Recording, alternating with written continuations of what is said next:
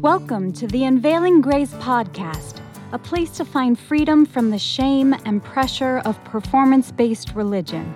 Enjoy another episode with Lynn Wilder and Joel Groat as they and their guests share personal stories and wisdom from the Bible that just might surprise you. We invite you to experience a grace that heals.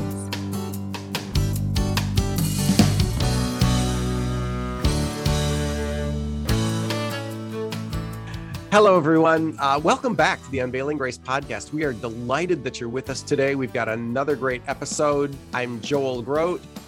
And I'm Lynn Wilder, and we have with us Eric Johnson with the ministry Mormonism Research Ministry out of Sandy, Utah. This is part 3 with Eric, and if you haven't listened to 1 or 2, please go back and do that. He addressed why the Bible's reliable. He addressed the nature of God, talked a little bit about the Trinity, and now Eric, welcome back. We want to jump in and talk about this Jesus character as part of this triune God. Talk to us about what Mormons tell you about Jesus. Well, the idea that Mormons do believe in Jesus, and that's what they like to point to their name badge when they're missionaries, the Church of Jesus Christ of Latter-day Saints. But the question is, which Jesus are we talking about? Is it the Jesus of the Bible, or is it the Jesus of creation, of a man's opinion? And I'm going to say the latter when it comes to who Jesus is. We have to understand that Jesus in Christianity is a very special person, obviously, because we put all of our faith in the person of Jesus. And in the book, I list 4 areas of the person of Jesus. Number 1, the origination of Jesus. He is eternal God. I mean, that's not the Jesus of Mormonism who says that he was created as a God, but he is not the God whom we can worship, we can pray to. So that's number 1 I talk about. And I show in charts quotes from Mormon leaders versus what the Bible teaches. Second, the incarnation of Jesus. Jesus, being in very nature God, became flesh and dwelt among us. John 1:14 says that. And in fact, John 1:1, in the beginning was the Word was with God, the Word was God. He was God in the very beginning, and he never lost his deity, but he ends up becoming a man so that he might be able to come and be among his people. Number 3, the personhood of Jesus. He's both God and man. That goes right into what I was just saying. Jesus is fully God and he's fully man. He's not 50% of each, complete God and man. And then finally, the purpose of Jesus, he sacrificed himself to save sinners. And I think this is the crucial part, the difference, because for the Christian, we put our complete faith in Jesus to save us. And we don't believe it's based on any good that we did.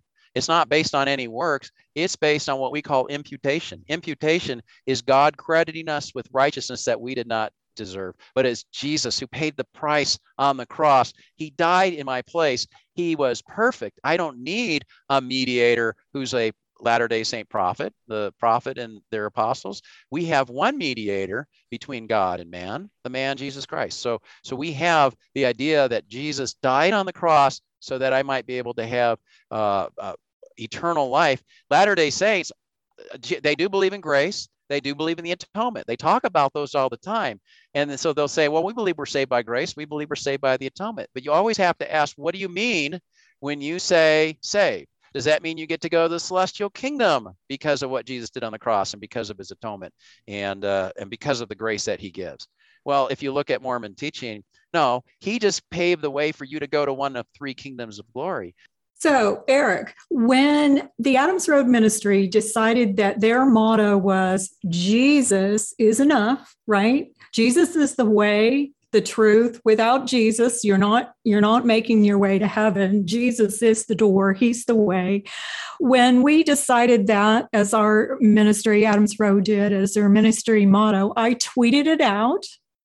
And within seconds, the official Mormon Church Twitter account tweeted right back to me, you, all in caps, are enough, period. I had tweeted out, Jesus is enough, period. That is exactly what you just described. Yeah. The idea that without your works, you're not getting anywhere. All Jesus does is open that door so that you might have the opportunity to work your way to decide which heaven you're going to go to because of how righteous you and how perfect you can make yourself be, right? In fact, I always use the term eternal life when talking with Mormons because that equates to exaltation, and that equates to working your way to the highest heaven. Takes a lot of works to get there. Very different gospel. Yeah, I believe that we are saved by works, but they're not my own because I'm fallible. I don't have perfect works, but who does? Jesus. See, when you, at the beginning of the show, talking about the difference between our Jesus and the LDS Jesus, the Bible talks about this in 2 Corinthians 11:4. It says it's possible to have a false Jesus. Yes. One of the things I used to do was take my students to, these were Christian high students, to different religious venues. I took them to the Mormon Battalion Center in San Diego. I took them to the Hare Krishna temple. I took them to the Islamic mosque. I took them to a Jewish synagogue. I took them to these different places. And one of the things that I wanted the students to ask, I always said, ask about Jesus. And they all had a good thing to say about Jesus. Oh, the Hare Krishnas would say, he was a great guru. Oh, the Muslim would say, the Imam would say, oh, he was a great prophet. The Mormons would say, of course, Jesus is in our church's name. All of these groups, even the Jewish rabbi, good friend of mine, even the Jewish rabbi would say Jesus was a good moral man. Well, C.S. Lewis said you can't say Jesus is a good moral man and not, he's either Lord, liar, or lunatic, but he's just not a good moral man. You have to make a choice about Jesus. And unfortunately, Jesus is not enough in Mormonism for them to be able to receive him and trust in him and not trust in their own works. But Mormonism is trusting in what you do, not based on what Jesus did. And trusting in an organization. Right. Yeah, that's true. the other thing that when people leave Mormonism, they don't realize they don't have to go to another organization full of rules and regulations. Their salvation is in Christ alone. Right. But these organizations have their purposes, right?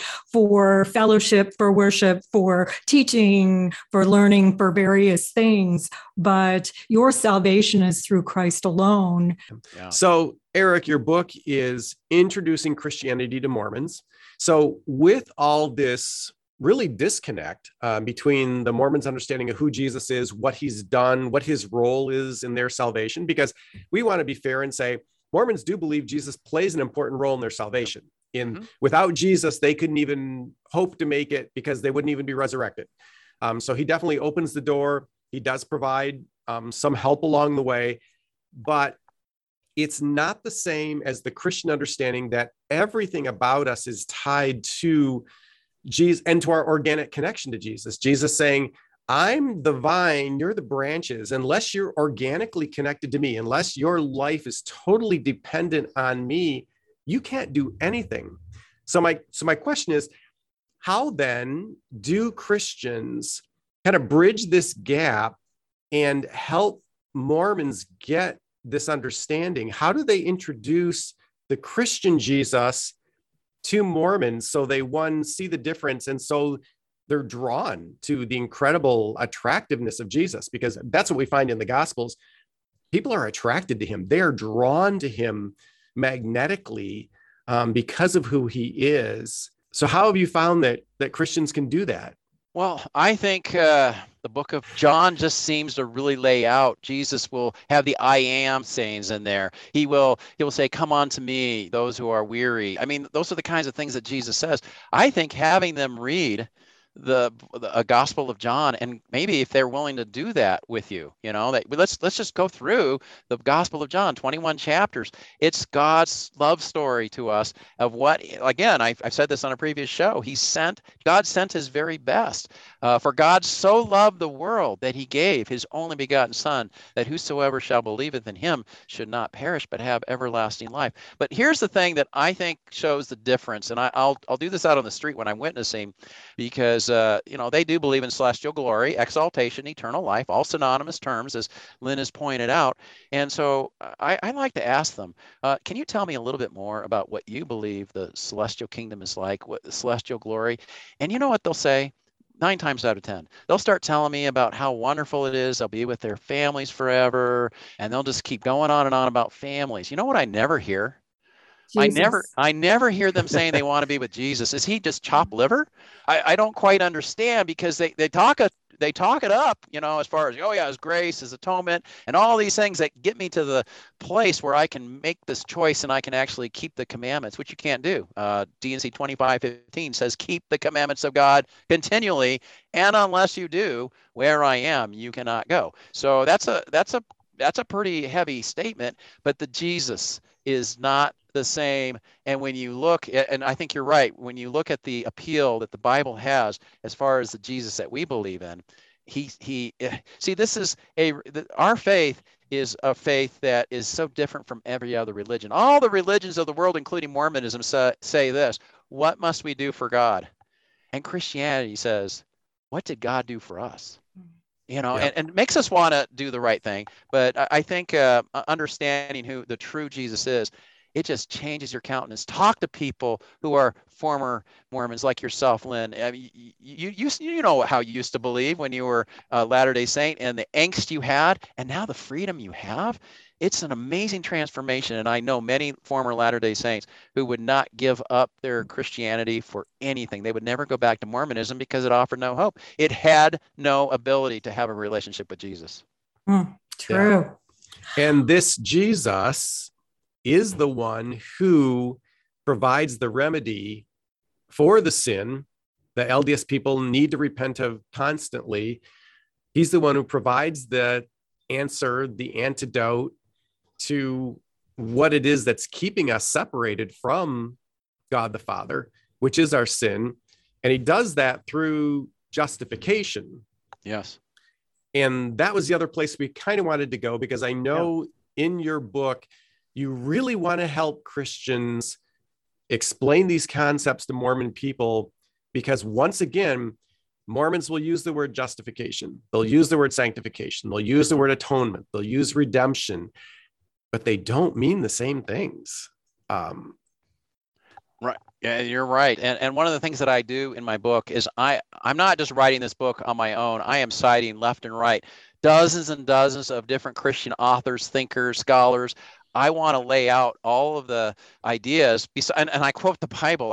I haven't counted. I probably have 500 plus quotes that I give straight out of the Bible. I want to be able to explain justification, the idea that we can have a direct relationship based not on what we do, but based on faith alone. The Bible teaches that in Romans 3:28, we're justified by faith apart from works of the law. Well, what is Mormonism but works of the law? Things that you have to do and have to be able to be successful at. So justification, there are a number of words that come with that: grace and mercy and imputation that I brought out. These different terms that they all go together to help us understand that it's by grace we have been saved through faith. It's not of ourselves. It is the gift of God, not by works, lest any man should boast. And Latter-day Saints, when I cite that, and I love citing Ephesians 2:8 and 9 because I think it's so powerful, and immediately they want to go over to James 2:20. James 2:20, faith without works is dead.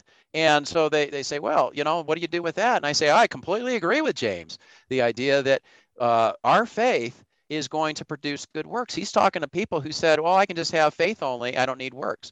You can't have just faith only and no works, and you can't just have works and no faith. They go together. They work together. I like to then quote out of Ephesians 2:10 because I say, you know what? Ephesians 2:10 goes right along with what James 2:20 says. Yes. Ephesians 2:10 says, for we are God's workmanship, created by Christ Jesus to do good works, which he prepared in advance for us to do. I think what I wanted to do in the sanctification chapter is explain, when you become a Christian, it's not a done deal that we show our faith based on what we do then. If we really have a relationship, if, as Romans chapter 8 says, that we have the Holy Spirit, he allows us to produce what are called fruits of the Spirit. Galatians chapter 5, love and joy and peace, all these things that come, good works of taking care of our neighbor and all the good things. That's what Paul says right after he gets done saying we're saved not by works. Then he goes on and says you were created to do good works. We were created for good works. Yes, absolutely. Exactly. Yeah. So for me, I would say that I want to make it very clear the Christian gospel. And I think that a Christian should be able to explain the gospel in just 2 minutes. I've done it numbers of times out on the street to basically explain Romans 3:23, we're all sinners. Romans 6:23, the wages of sin is death.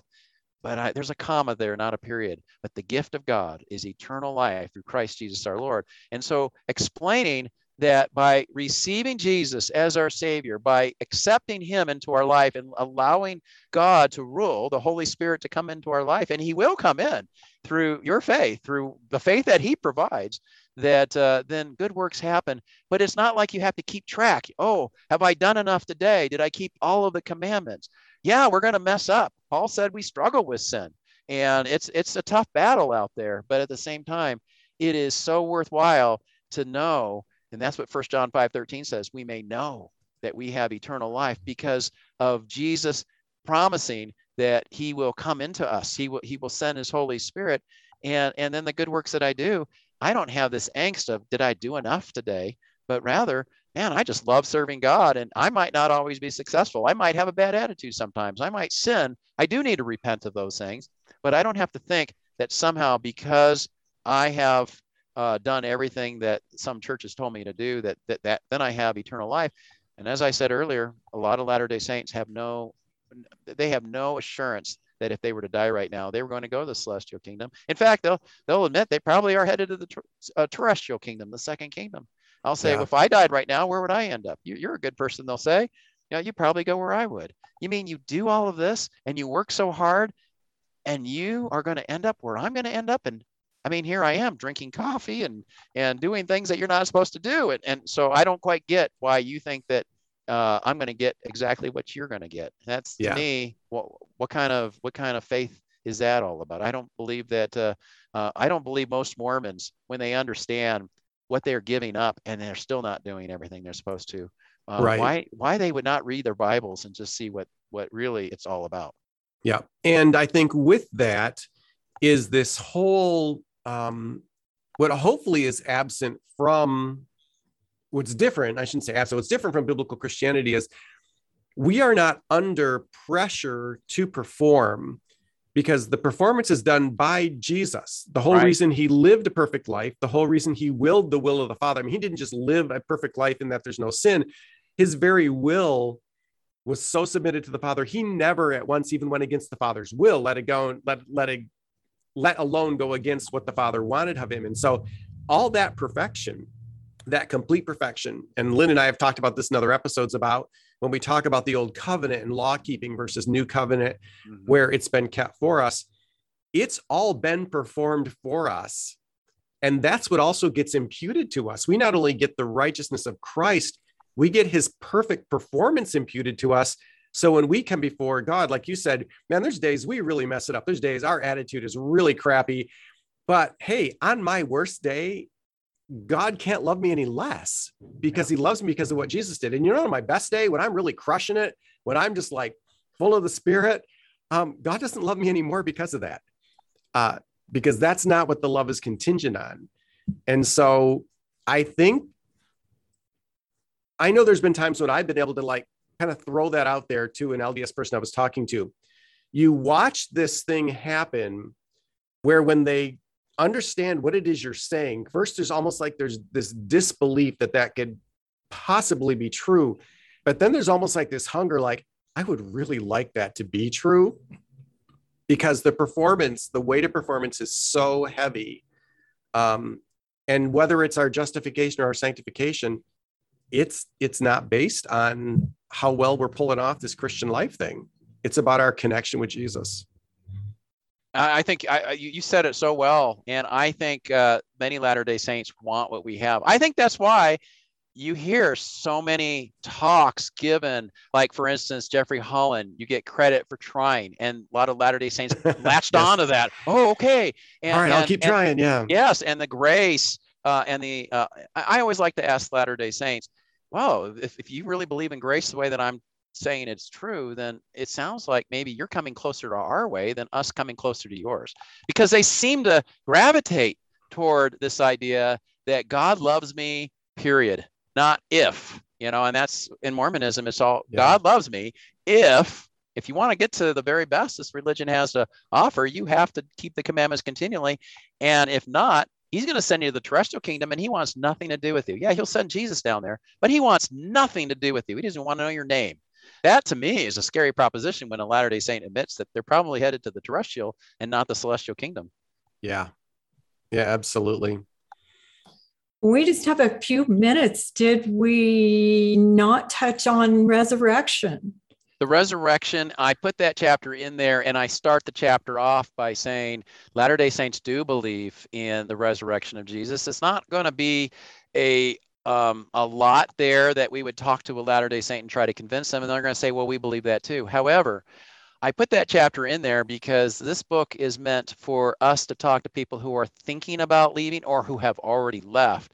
And the cornerstone doctrine that we have, according to Paul in 1 Corinthians chapter 15, is the resurrection. That historically must be true, or this whole religion is a sham. And Paul said we're the most pitied of all people. Now, see, the Latter-day Saint has the resurrection, but he has two other historical events that have to be true in order for his religion to be true: the first vision and the Book of Mormon. And I think there are huge problems with those two, but I don't think there's a problem with the first one. I think the evidence is very clear, and that's what I try to do in this chapter, is explain why the resurrection is something that we can hold on to as a historical fact. If it happened, then there's something special about this person we call Jesus. But like everything else, and the problem with words, talking to Mormons, I like to ask them, so what does that resurrection do for you? And I think you're going to get a different answer when you ask that to a Mormon than you ask that to a Christian. That's a good point. Great question.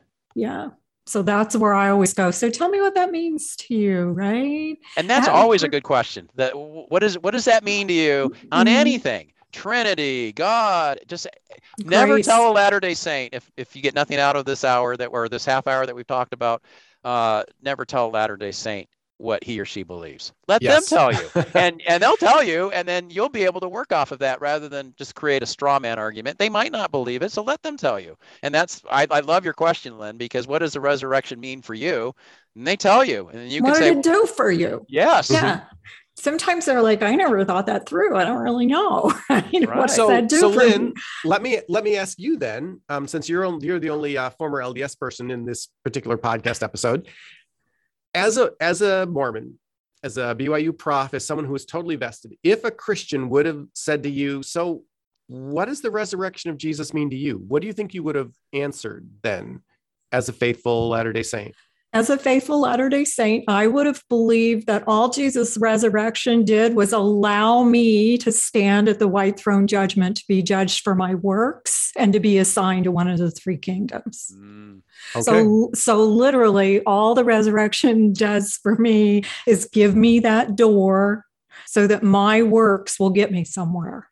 So it gets you that physical resurrection from the dead, so you get to actually be at the judgment, because without that, you couldn't go anywhere. But where you get assigned to go is totally dependent on you and what you've done within the LDS faith. That is how I would have seen it. Yes. Wow. And that is so different. So hopefully for our biblical Christian audience, we just want to encourage you to, as Eric has already said, ask lots of questions. And I agree with Eric. If you don't take anything else away from this particular episode or any of them, is use your, what I like to refer to as divinely redemptive curiosity to kind of lead the way into the conversation. So as you're talking, become curious to really know the LDS person and where they're at, because they're going to be all over the board. If there's anything I've learned in the 30 plus years of ministry with LDS people, is you can't make any assumptions about what any LDS person anywhere believes about anything. And they're surprised at what's in their own scriptures when you point it out to them often. Right. Yeah. So, wow, Eric, this has been a rich series. Thank you so much for introducing us to your book. Thank you for your heart for LDS people. I'm so excited. So again, go ahead and tell us book, website, when it's coming out, so people can be looking for this. Well, I want to thank you, Joel and Lynn, for allowing me to be on the program. Thank you for having a radio show in Utah. That is, I know people are listening to it. I listen to it. I don't purposely go there at a certain time, but I'm driving and I'm hearing you guys. So it's great to know that we have other ministries that are part of that. But the book is called Introducing Christianity to Mormons. The website is introducingchristianity.com. It's available for pre-sale. I have links on introducingchristianity.com that you can go to buy the book, amazon.com, christianbook.com, and others.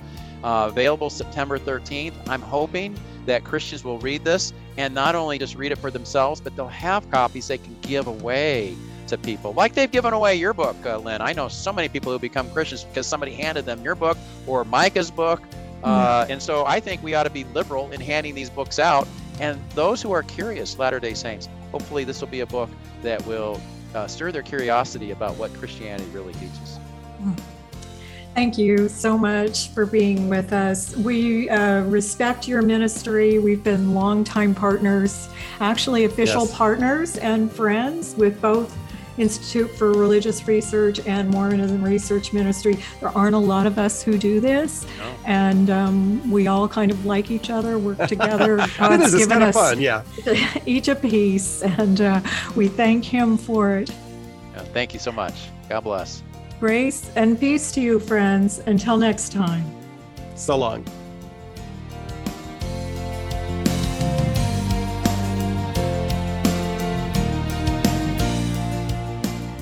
Thanks so much for listening to the Unveiling Grace podcast.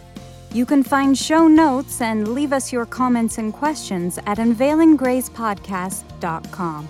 We would love to hear how the podcast has helped you. We are so grateful for you, our listeners, and the donations that keep us on the air. To say thank you, we are offering a free gift with a donation of any amount. Just go to unveilinggracepodcast.com and click on the free gift button to get yours. Thanks for joining us on the Unveiling Grace podcast, where you can experience a grace that heals.